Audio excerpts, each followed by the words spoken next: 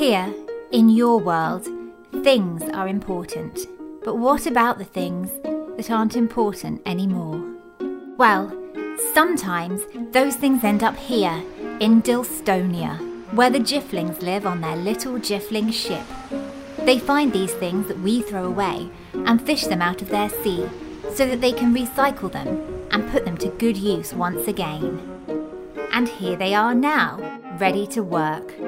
Eccentric young pumpkin. Ooh, I'm ever so excited. The hedge, who was a very lazy Jiffling. Like, hey man, is it time for bed yet?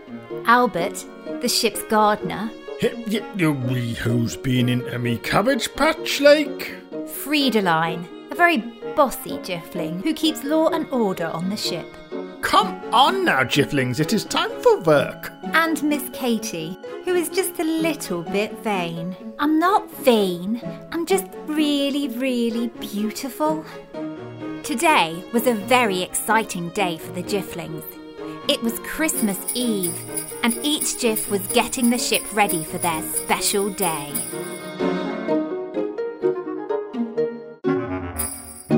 Friedeline was mopping the deck. The hedge was baking the mince pies, although he was eating quite a few of them too. Miss Katie was dressing the mast in all the finest ribbons and lights that she found in her special dressy-uppy drawer. And Albert was getting all of the lovely Brussels sprouts ready for Christmas dinner. But young Pumpkin had rather another idea entirely. Ooh, dear Santa Jiffling, please can I have a great big racing track to go and a croquet set to go thwack and a flute to go tinkly-dee with. Hey, I don't think you should be quite so greedy, young pumpkin. One present's plenty for a jiff, you know. Jifflings reuse things. They don't need things they don't need. This was very true. But of course, it was Christmas. And at Christmas, everybody deserved to feel a little bit special. Oh, it's just a small list. I've been a very good little Jiffling. So have we all, pumpkin. But your list is the longest list that a Jiff ever listed. There is simply no need for this. The Jifflings all looked along the deck, and indeed, young Pumpkin's list stretched as far as the eye could see. Like, that list looks so comfy, man. I might just take a small lay down on it. No und the no, Hedge. You must keep your Christmas eyes open. Kleiner Pumpkin, you ask for so many things. You ask for the Christmas pony? Oh, I like ponies. I like ponies. And you have asked for a trampoline made out of jelly, which is simply ridiculous. I like jelly and jumping. You have asked for the festive mouse roller coaster for our pet mouse Jeffrey. Oh, I like Jeffrey. And I like roller coasters. Ray, I think Jeffrey might be scared of heights, you know. He doesn't much like it when we climb up the ladder and trim the apple trees at the back of the boat.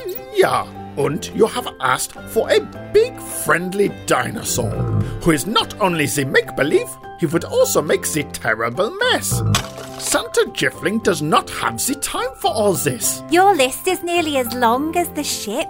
And considering their ship is as big as your imagination, well, it really was a terribly long list. The size, almost, of a lolloping Christmas giant. Oh, bother. I think I might have been rather greedy. Well, no time to rub things off your list just now, young Pumpkin, because that was the sound of a new object which had been lost or thrown away on Earth and had found its way into the Jiffling's net. Hurry up now. You'll only manage to pull it in if all 5 Jifflings help.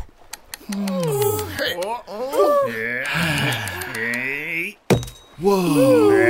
Oh. Goodness me, Jiffs. This object really was very sparkly and very shiny and very pretty, wasn't it?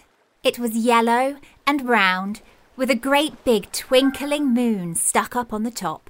Hey, this looks like a snack backpack that I can carry my afternoon cookies in. 9. It is a headlamp, which we put on our faces so we can see in the dark what work still needs to be done.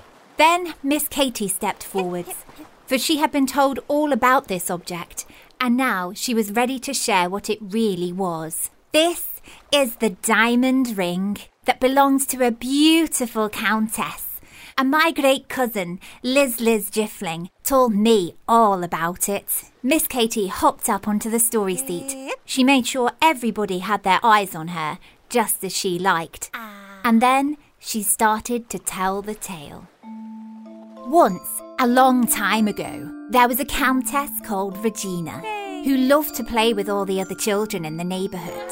She liked to play hopscotch, and dressy-uppy was her favourite game. But she didn't need to dress up as a princess because a countess is almost the same thing.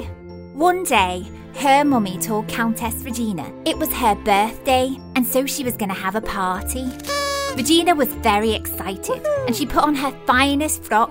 Then, when everybody turned up, they each gave her a shiny present, all wrapped up in paper and bows.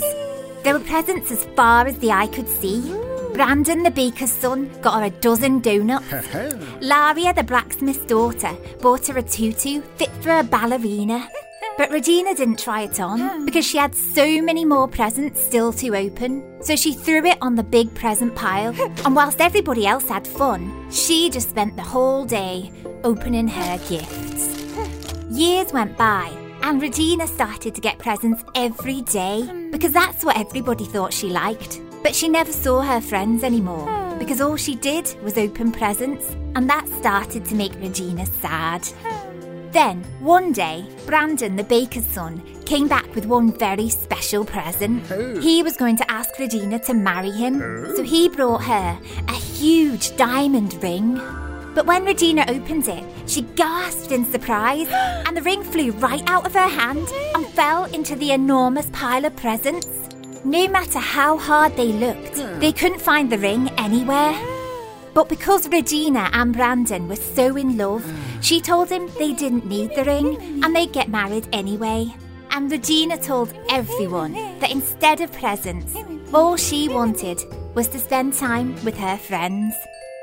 And so they had the happiest wedding day ever.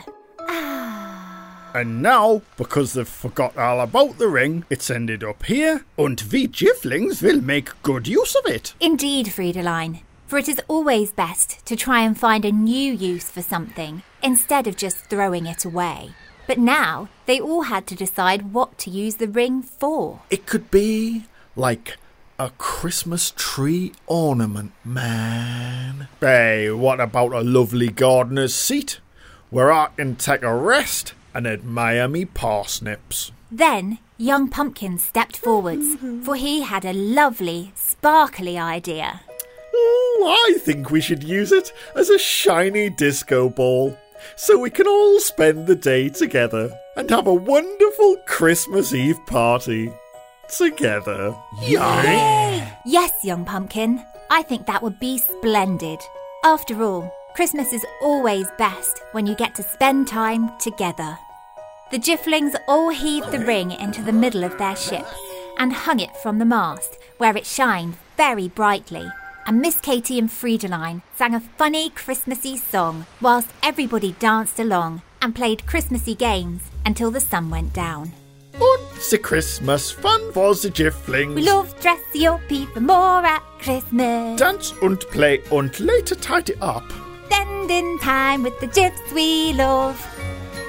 Then everyone felt very tired and knew it was time to go to bed before Santa Jiffling arrived. Ho, ho, ho! Merry Jiffmas! And it is the Merry Jiffmas. Good night, young Pumpkin. Oh, good night. Good night, Albert. Well, I'll see you in the morning, like. Good night, Friedeline. And it is a good night. Yeah. Good night, Miss Katie. Night, night. Good night, Hedge. Hedge? Oh, I think the hedge is asleep already. And goodbye to you, wherever you are. Hopefully next time you see a thing that you might throw away, you'll stop and see if you can use it again, just like our friends the Jifflings. And maybe the thing you use again will have a story to tell too. Goodbye. Bottleship was written mostly by me, Charlie Conquest. And a tiny little bit by me, Ben Mullins. All voices were performed by Charlie and Ben, and all audio production was by Ben. Thank you for listening to Bottleship. We hope you enjoyed it. Goodbye.